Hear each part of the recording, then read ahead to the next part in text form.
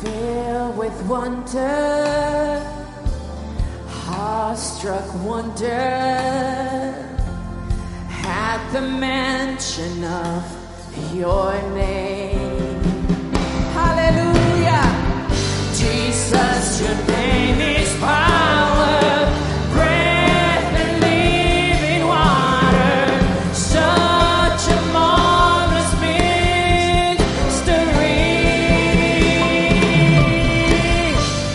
Holy, holy, holy is the Lord God Almighty, who was and is to come.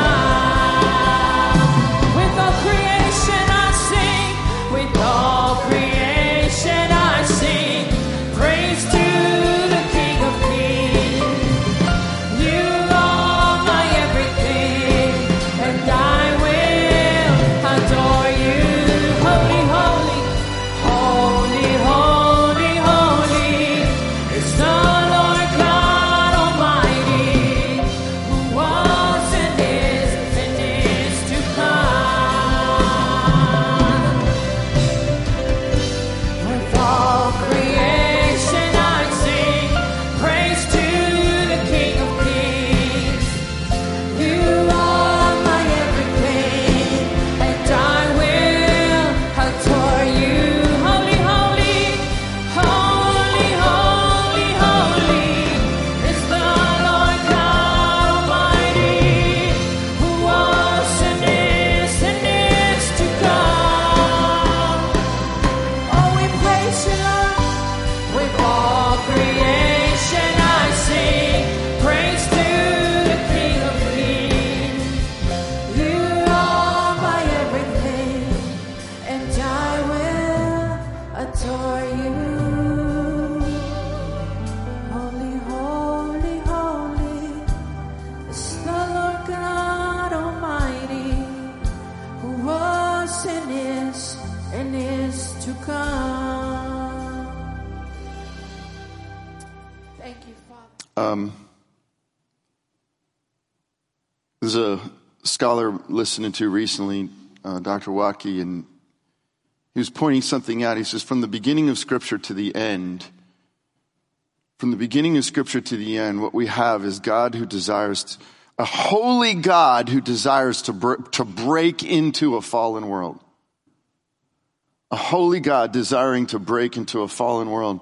And, we're singing that song. Put yourself in the shoes of Isaiah for a moment. Can you picture yourself? And here, you're called as a prophet.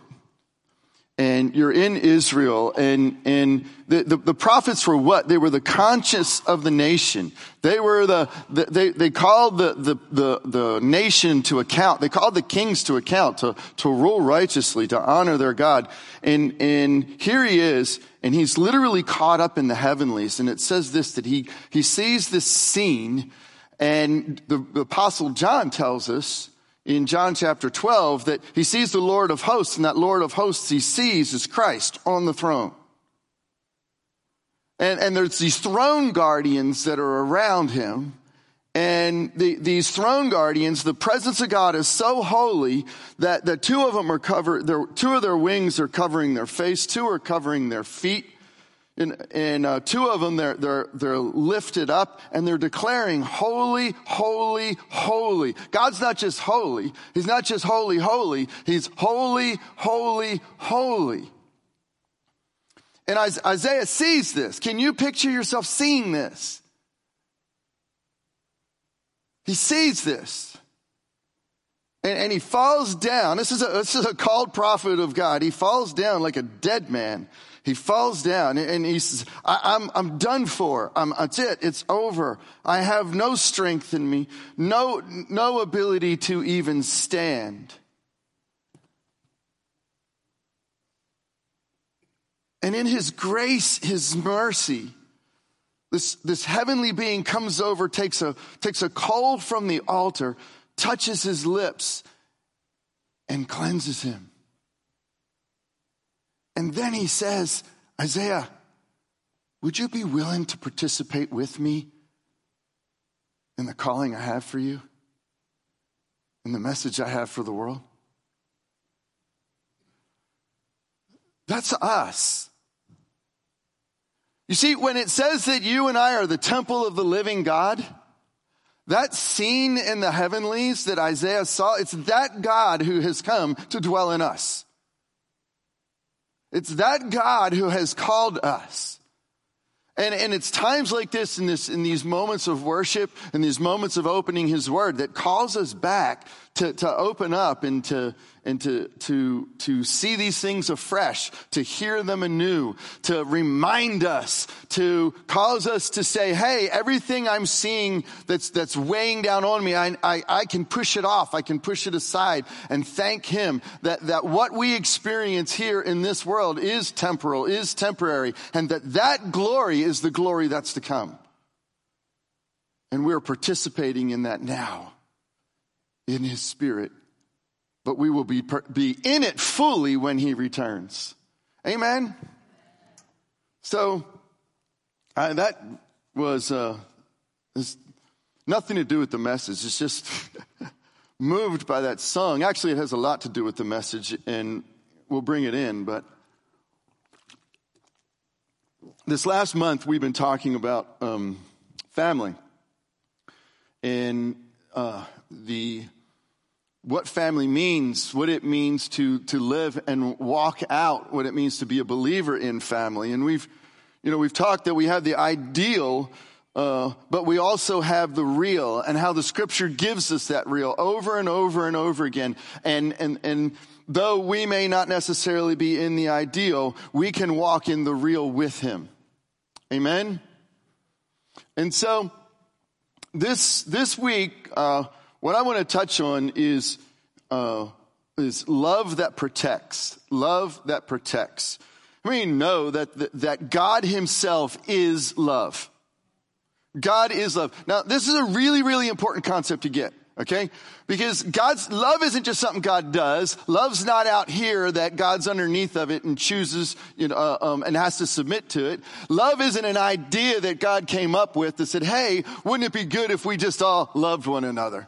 Love is literally the character and nature of God, and in the expression of it is the expression of him. To love is literally to live divinely. The love in itself, when we understood it properly, both comes from God, draws us to God. And from that, we reveal God. This is the concept of love in the scriptures. And, we could, there's not one book of the Bible that doesn't talk about it. The apostles over and over write about it in so many facets, in so many ways. And it would be impossible for us in just a few minutes together to explore the full depths of this. But to begin with, we need to get the idea that God is not just loving us, he is embodied love. Now, that communicates something to us philosophically about God. What does that communicate?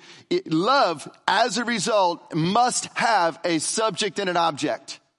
So if he is love, you can't just, what are you loving if there isn't anything else? Okay, because love is an action. Love is something we do. It's an action. It's a choice that we make. It's an attitude that we have. It's a passion we follow.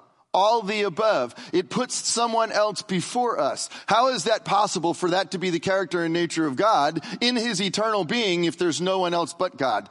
And that's possible because in himself he is a community. The ultimate love relationship in the universe, is the Father and the Son as expressed between them in the Spirit. How do we know the Spirit? Has anybody ever felt the love of God? Where do you think that comes from? That's how the Father and the Son communicate love between themselves without being material existence. So this concept of understanding love means we understand who God is. And then we begin to get a glimpse of exactly what we were meant to be, what we were meant to do, what it means to be made in his image. To be made in the image of God means that we are meant to be the image of divine love. We are meant to be that. Now, here's the problem. And the Bible takes several chapters, the first 11 chapters, explaining how is it that we came to be dead, cut off from it, separated, corrupt, and divorced from God. And it builds this and speaks it to us and tells us about this. And then the rest of the Bible talks about God coming into that to what? Reveal his love so that us being cut off from it can be renewed to him in it. Did you follow all that?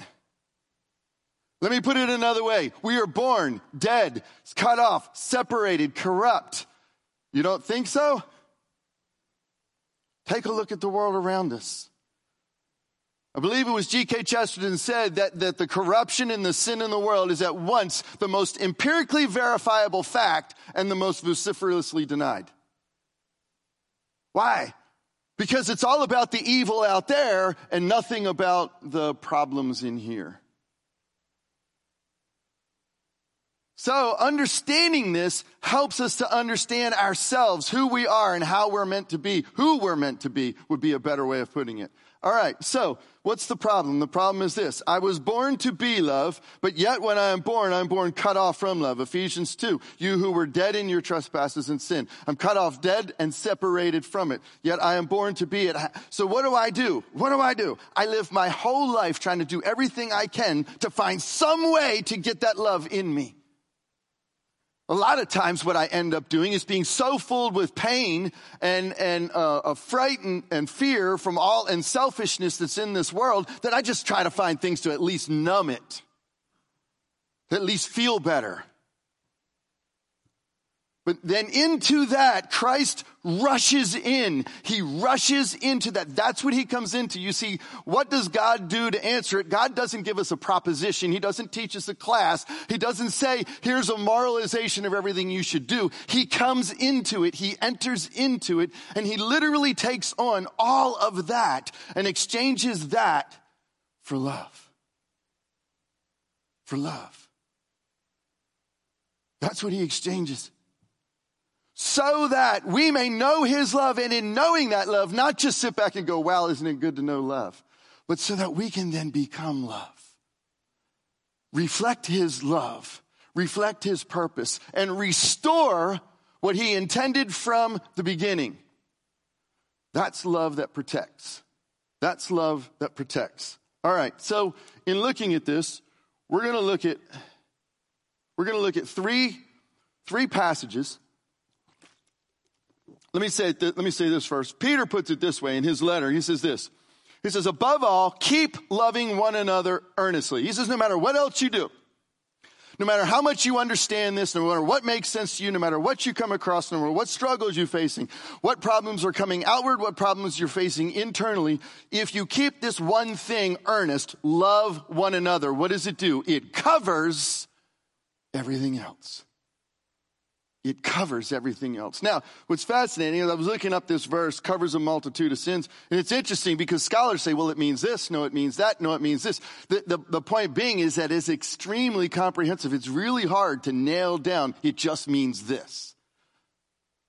Whose sins is it talking about? Is it talking about the person's sins, or is it talking about someone else's sins? Is it talking about we're forgiven of sin, or is it talking about that we're pulling people out of sin? And the answer I would submit to you is yes. So very good. Those who say yes have been here on a Wednesday night. So, all right. So what we're going to do is we're going to look at this. We're going to break it down. And again, all we have is time to just break down one small facet of this, one small piece of this. And I'm going to start with this as Jesus changes the paradigm. We're going to look at three passages, and we're not going to spend a whole lot of time in the first two, just enough to set up the third one. And there is this scene. He's at the Last Supper. It's Passover. And the scene is the Passover lamb. This lamb who dies in order that the wrath of God may not be inflicted on those who are under the blood. Those that the wrath of God may not come on those, that the wrath of God only comes on those who rebel and refuse to receive. But they say, no, we're willing to come under the blood that you've provided. This is the scene. This is what's going on. This is Jesus at that Last Supper dinner. This is the context. And what he does something that shocks the core of the disciples. Now, you would think after 3.5 years with Jesus, they'd stop getting shocked by Jesus.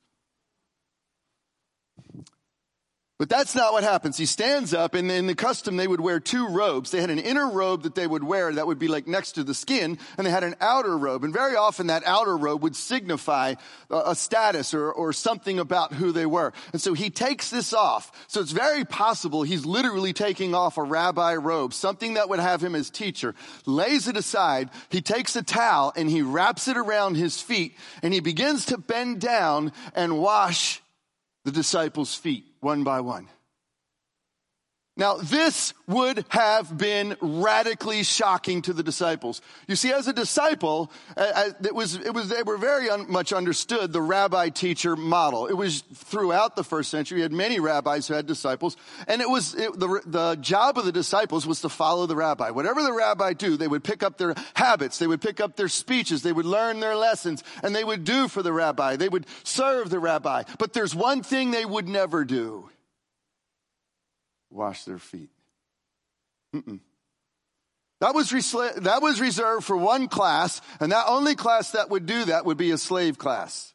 The only class of people who would wash your feet would be a slave class. That's it. No one else would wash your feet.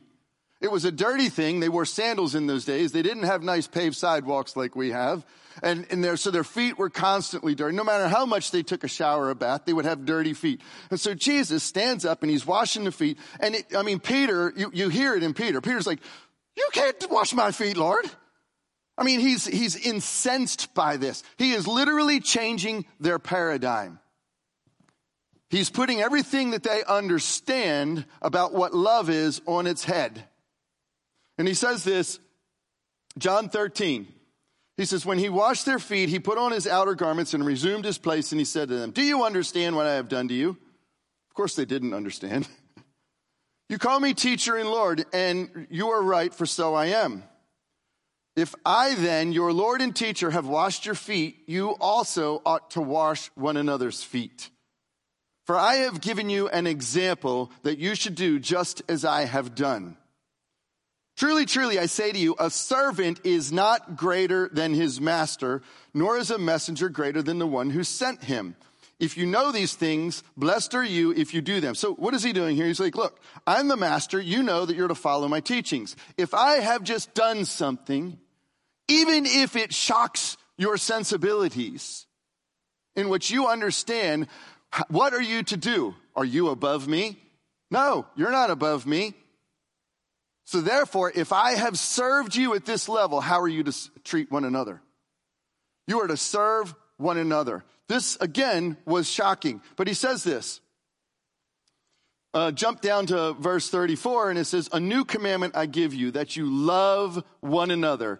Just as I have loved you, you also are to love one another. By this, all people will know that you are my disciples, if you have love for one another." He just gave the single most qualifying example of what it means to be a Christian. It's not your doctrinal statement, though that's important. It's not the church you go to, the denomination you belong to, though all those things are important. It's how do you treat other people? Do you treat them the way Jesus did? Does that mean you serve them?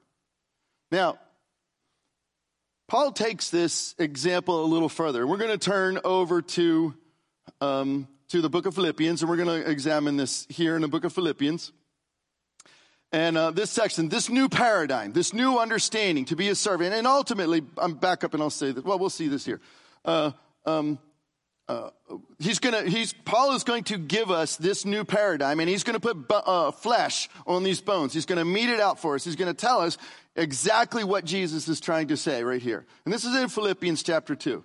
He says, "Do nothing from selfish ambition or conceit." So how much should we do for selfish ambition and conceit? Why is it so quiet? Nothing. "But in humility, count others more significant than yourselves." There it is. That's what it means to love as Christ loved. To count others as more significant than yourself. What others? What others? Well, there's tons of examples. But the whole point, and this is one of the absolute radical changes in shift that we have in the Bible. It says all people are created equal in the eyes of God. It says he shows no partiality. So the answer is all others. I'm telling you, it literally took from, well, let me keep going here. I won't finish if I go off there. All right. Some of you know that I'm serious when I say that. Philippians chapter 2. Do nothing from selfish ambition or conceit. In humility, count others more significant than yourselves. Verse 4. Let each of you look not only to his own interests, but also to the interests of others. There is a mouthful in that one statement alone. Look not only to your own interests, but also to the interests of others. In that one statement, who is supposed to take care of your interests? That's not a rhetorical question. Who's supposed to take care of your interests? You are. You are. You're not supposed to be putting off your interests. Wait a minute. Now, most of us are thinking, well, that makes me selfish. No. Here's what happens. Well, when is somebody else going to take care of me? When is somebody else going to care for me? When do my needs get met? When is the things I want going to happen? Well, he says right here, look to your own needs and then look to the needs of others. What happens if you develop a community of people who take care of their own burdens and then help one another? Because you know that we have times when we need help from others. What happens in that setting? It is radical. It is radical. Let me keep going. Have this mind among yourselves, which is yours in Christ Jesus. Now notice, he's about to say, look, Jesus had this mindset, but he was God and we can't do it. That's not what he's saying. He's saying, here's a mindset. This mindset is for you. It's the mindset of Jesus. Here, I'm about to give you the mindset of Jesus and it's for you. This is how we apply this, counting others more significant than ourselves. And it says what in verse 6? It says, who, talking about Jesus, though he was in the form of God. Paul is coming right out and saying, here he is, existing in eternal God stuff. If you want to know what the Father looks like, you look at the Son. They look identical. So Jesus said at the Last Supper. He says, here he was, he's in eternal God stuff. And what was the mindset? He did not count equality with God a thing to be grasped. What does that mean? It means that he had a humble mindset that says, I am not going to look. He says, look, I'm God. Why would I care? I'm up here. They're but mere humans. No, that was not the mindset of Jesus. The mindset of Jesus is as though I am of eternal God's stuff. I am willing to step down from this and not hold on to this and take on the form of a servant, the form of a slave. He says, though being in the form of God, he did not account equality with God a thing to be grasped, but he emptied himself, taking the form of a servant, being born in the likeness of men, and being found in a human form. That the Greek word behind that, being found in a human form, being found in a human shell. Paul is very carefully crafting this to tell us all of the divine nature of God in bodily form. He humbled himself to the point of laying down all of that glory in order to come here and enter in, God breaking into this world. But why? Why did he do that? He humbled himself by becoming obedient to the point of death, even death on a cross. My goodness, we miss the significance of this because we don't live in those times. But the cross in that time represented the mighty, terrifying power of Rome to kill the lowliest of society. Anybody who would rebel against us, anybody who is lowly and we consider invaluable, that's who gets the cross. Roman citizens couldn't be crucified. That's why Paul was not crucified. He was a Roman citizen. That's why they beheaded him. It was considered the most shameful death of all. And Jesus says, that which you all consider the most shame, bring it on. That I might show what it means to put others before self.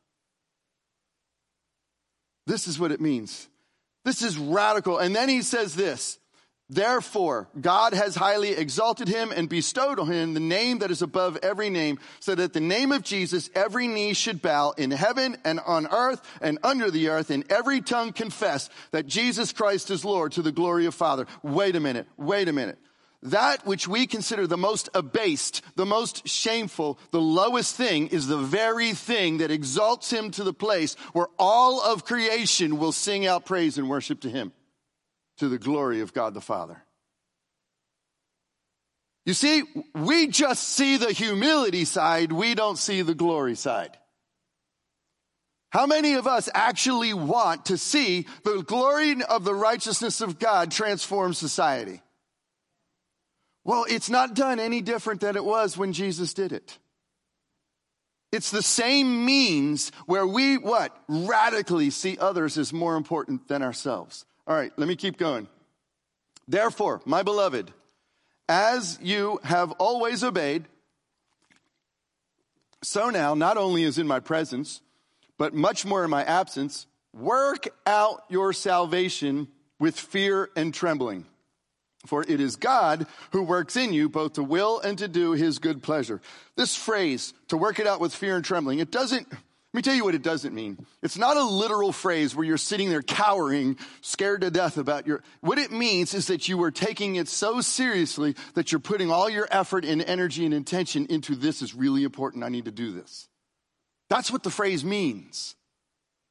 It's like, I'm going to put maybe I should put my heart, soul, mind, and strength into it. Where have I heard that before?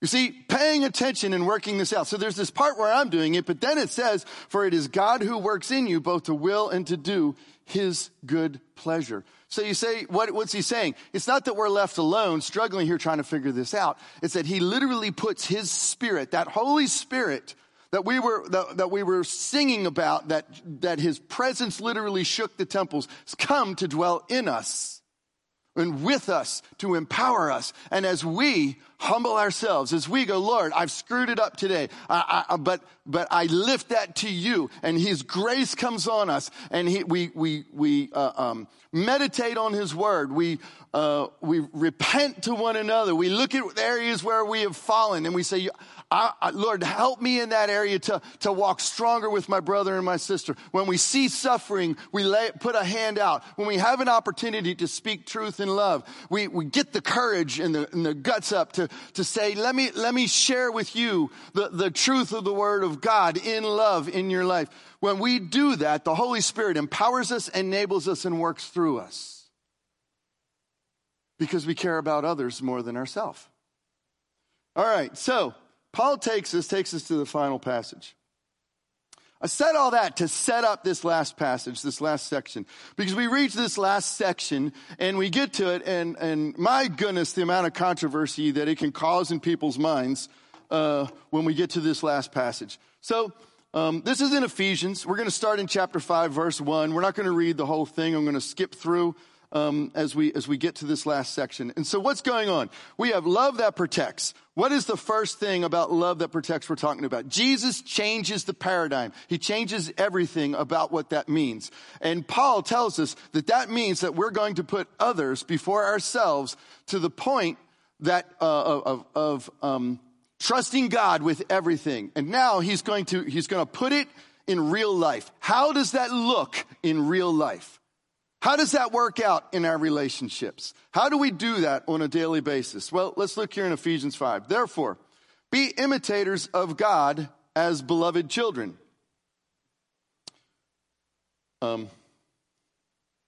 Just brief story here. So, when we were first married, I had a couple of different habits that my wife would say to me. She goes, why do you do that? Like, okay, here's one. A lot of the ladies, this will drive you crazy. But I would take the hand towel.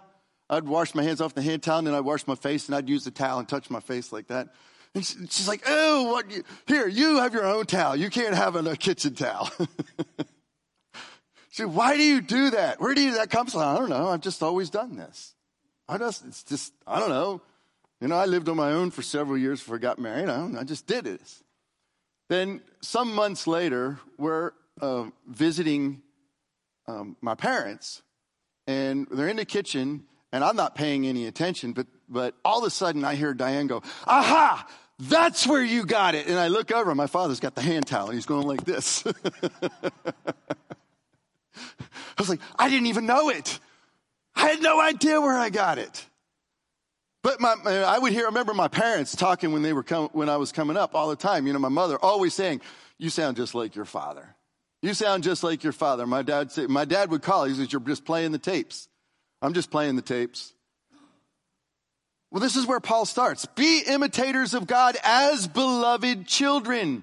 How do we play those tapes? We play those tapes because we spend time. We come under. We are there in their presence all the time, and we pick up the good and the bad. Well, if you're in God's presence all the time, guess what you pick up? Only the good. And He deals with the bad.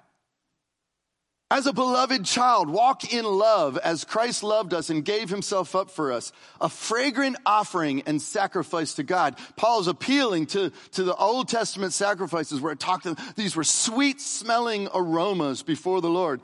Jump down to verse 6. Let no one deceive you with empty words, for because of these things the wrath of God comes upon sons of disobedience. Therefore, do not be partners with him. Do not let anybody talk you into living for yourself when you know you're to live for Christ.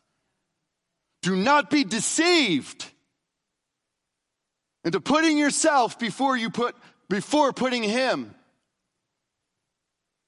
When we rightly understand that, when we rightly get that, guess what ultimately happens to us? Everything we're actually looking for is what gets fulfilled. And everything we don't want to happen is actually what does. I'm hyperbole, but you get the point of what I'm saying here. All right. Jump down to verse 15. Look carefully then how you walk, not as unwise, but as wise, making the best use of time because the days are evil. You say, listen, we live in a world that is hard and frightening. How many know this is a world that is hard and frightening? He says, but it's temporary. It's not always going to be this way. There will be a time that's different. So make the best use of this. Therefore, verse 17, do not be foolish, but understand what the will of the Lord is. Don't get drunk with wine, that is debauchery, but be filled with the Spirit. Addressing one another in psalms and hymns and spiritual songs, singing and making melody to the Lord with your heart, giving thanks always for everything to God the Father in the name of our Lord Jesus, submitting to one another out of reverence for Christ. And there it is. He's just laid it out. If we want to know what it means to live this new paradigm, we're to submit to one another. We're to submit our lives to one another. Humble yourselves. Consider others as more important. Be imitators of God. This is it. And then what he does in the next section is Paul then begins to explain what social life would look like if we actually did that. What would it look like if we submitted to one another out of reverence for Christ? Then he begins to give instructions for wives. And then he gives instructions for husbands. And he gives instructions for children. And he gives instructions for fathers, for parents. And then he gives instructions to masters. And then he gives instructions to slaves and servants. And then he gives instructions about the spiritual war that we're battling. And he says something absolutely amazing in this passage, in all of this. He says, because God shows no partiality. My goodness, in the ancient world, that is so foreign. Such a foreign thought. You see, what is Paul addressing? In the culture, in Roman culture at the time, number one understood was if there were different stations in life. And if I had a high station in life, I had more value in life. And anybody below my station does not have the value I have. They did not value life. They surely didn't see us being created in the image of God.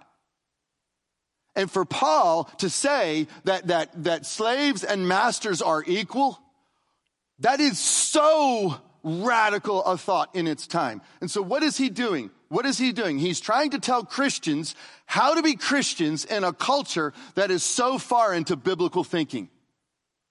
You're in a culture, it's far into biblical thinking. The man is the head of the house and who is pretty much seen as the owner of his wife, his kids, his servants, and anybody else that was served in that house. He owns it all. He could treat them there were even cases where he could kill indiscriminately.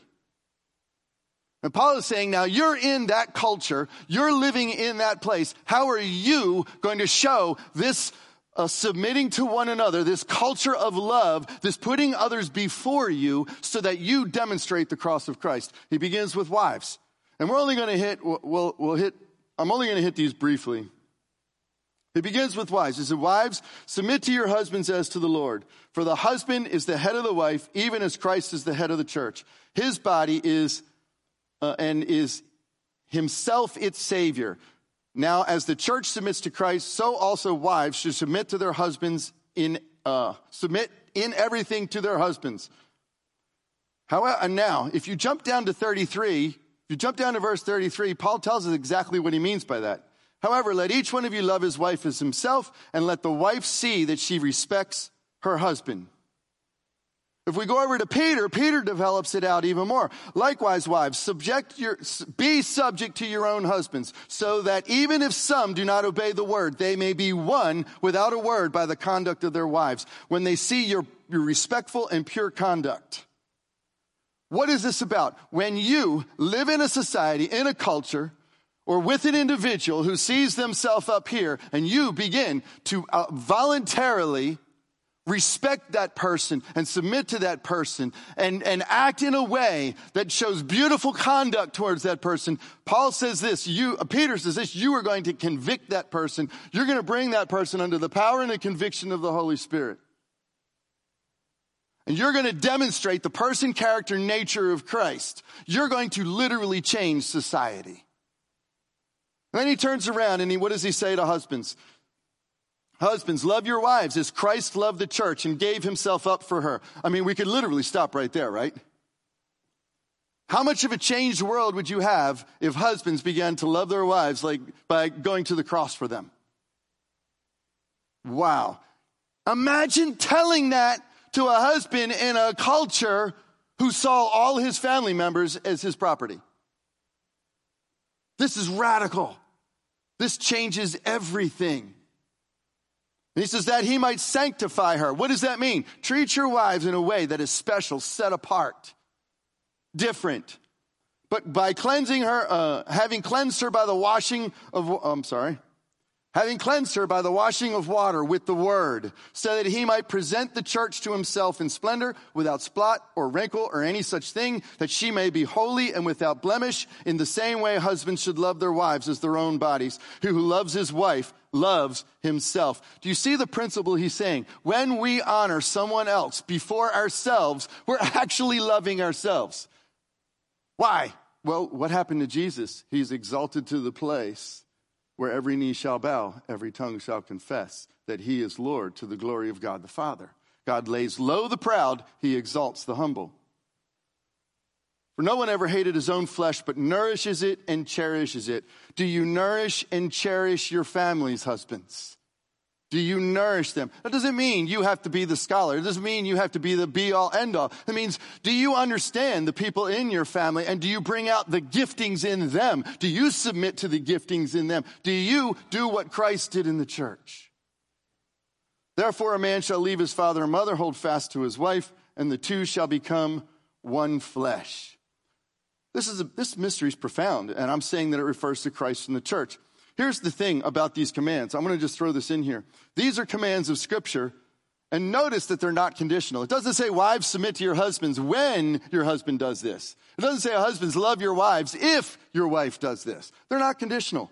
But at the same token, they're not compulsion either. There's no incentive to say, hey, husband, you need to do this.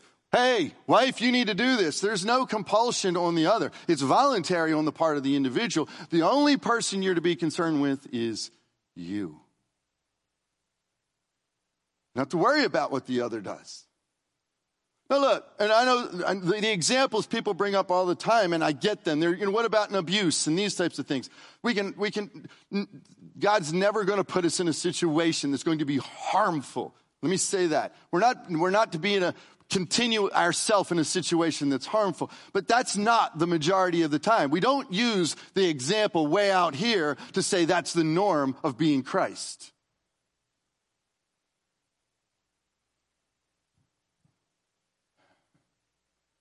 Our life, our family plan is much bigger than ourselves.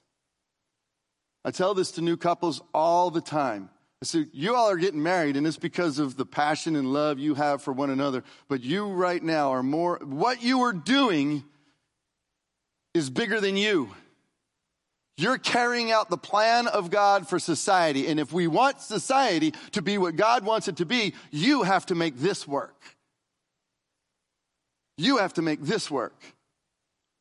Children, obey your parents in the Lord, for this is right. Honor your father and mother, that it may go well with you and live long in the land. Once again, this is about what? It's about children putting their parents first. Notice it doesn't say, if you have Christian parents who behave to you perfectly, then do it. How many stories I've heard of children, adult children, who sought to honor their parents and win their parents to the Lord as a result. Fathers, do not provoke your children to anger. Bring them up in the discipline and instruction of the Lord. Again, radical command in its time. Your children aren't yours to command to do this and that. Your children are equal heirs of the kingdom that you're to see as being in the image of God, and you're to impart your wisdom. You're to impart the word of God and lift them up. Bondservants, obey your earthly masters with fear and trembling. We already dealt with fear and trembling. We know what that means. With a sincere heart, as you would Christ. Not by way of eye service, as people pleasers, but as bondservants of Christ, doing the will of God from the heart, rendering service with good will as to the Lord, not to man, knowing that whatever good anyone does, he will receive back from the Lord, whether he is a bondservant or is free. In other words, he's saying, listen, if you're a bondservant, if you have a master to serve, and for us, how about a boss? How about a boss? How about somebody who has authority over you? How about submitting to that authority as you would to Christ? How about doing it earnestly and letting Christ work through you? Now, some would say, yeah, but they treat me so mean. Well, he turns around and says, masters, do the same to them. He just told masters to behave the same way towards slaves as slaves are towards the masters. Do you catch how radical that is? Do you see how radical that is? The culture that he's speaking to you. Masters, you're to treat your slaves the same way that you want them to treat you. Why? Because God shows no partiality. And finally, be strong in the Lord, Lorena, and in the strength of his might. Put on the whole armor of God that you may be able to stand against the schemes of the devil. So this is what hits me about this as we're closing out. You see, what we do is we take these letters, we take these things, and we'll break them into sections. And I did that today. I pulled out sections. But a lot of times we'll look at these sections apart and separate and not look at the full context. And so we have this section at the end that talks about putting on the armor of God, about spiritual warfare, about defeating powers and principalities. And we don't tie it to living a real life of humility with one another. When you have this mindset, which is the mind of Christ, who didn't consider it equality with God something to be held on to, but took on the form of the lowliest of society, obeying God to the point of willing to die the most shameful death. When we have that mindset, and we do that as husbands, as wives, as parents, as children, as bosses, as employers, we are actually doing spiritual warfare. We are actually assailing the powers, the principalities. We are actually living out and putting on the full armor of God. Now, lest you think that this is just a biblical exercise and, it's like these are nice scriptures, can I tell you, that's exactly what Christians did. And this small, tiny thing called Christianity that was a fledgling little group of people defeated Rome.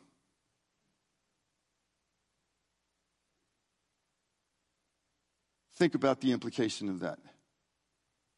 They refused to be stamped out no matter what was put against them. They refused to stop putting others first. They refused to stop loving.